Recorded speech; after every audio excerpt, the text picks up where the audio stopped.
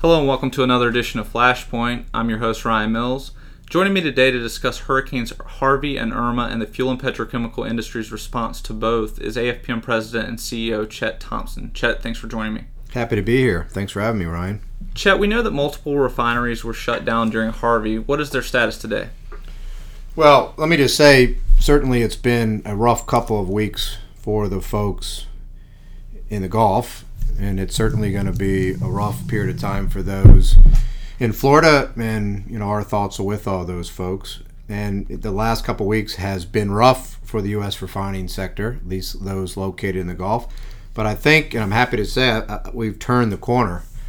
2 weeks ago today, Harvey made landfall as a Category 4 storm, and as now everyone knows, it resulted in record rainfall for the area. At its peak, we had as many as 24 refineries that were either completely shut in or were at substantially reduced run rates. That represented 25% of all U.S. refining capacity. We've never seen anything really quite like that. Today, that number has been reduced to 6. So we have 6 refineries today that are still shut down, representing about 7% of U.S. capacity. So we've made a lot of progress in the last couple weeks. I'm very proud of that. And I'm hopeful that in the coming weeks we're going to see more of that capacity return. Just talk a little bit about why you think the industry fared so well with Harvey. Well, certainly, a big part of that was, we were prepared. This storm, is not something that snuck up on the industry. We have been preparing and working with the government for years to figure out the best way for us to respond to natural disasters like hurricanes. And certainly we were prepared to put that in motion. And as soon as this storm it became clear was heading to the Texas coast, our facilities, went into their response plans and we're ready. And certainly one of the big reasons that we fared so well was our incredible workforce. All of these facilities had employees that helped get the facilities ready. We had crews that rode out the storm, really did pretty heroic stuff on their part, staying at the facility for days when they were otherwise isolated. And all the while, they were dealing with their own family issues with the storm, but they did incredible work.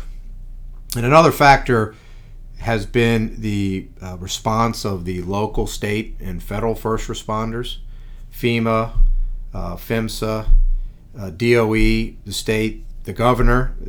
They have been fantastic.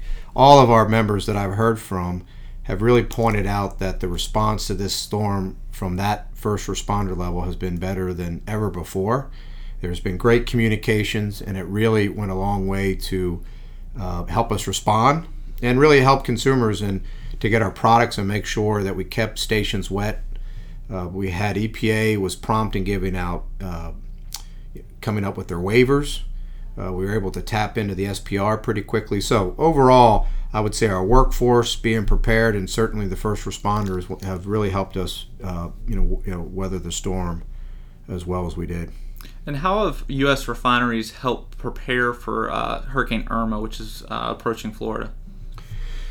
Well, we've been doing a fair amount there as well. The risks caused by Irma are different than the risks from Harvey. Harvey came right at the heart of the refining capacity in the Gulf.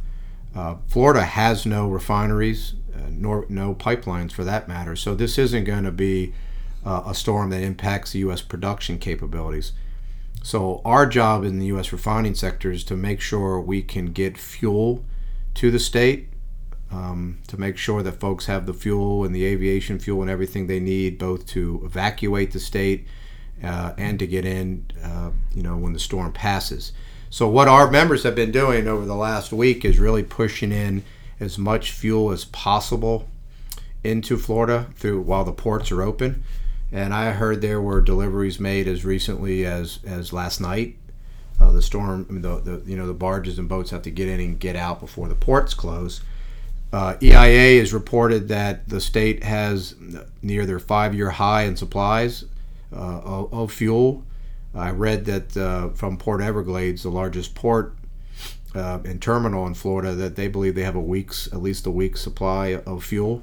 So we went a long way to make sure we got product into the state, and we also have a fair amount of product staged. So those that supply Florida have fuel on boats, on barges, ready to go. And as soon as the storm passes and the ports open, we'll be in a position to put more fuel back into the state to make sure, again, that people have the resources they need and are going to need to respond to the storm.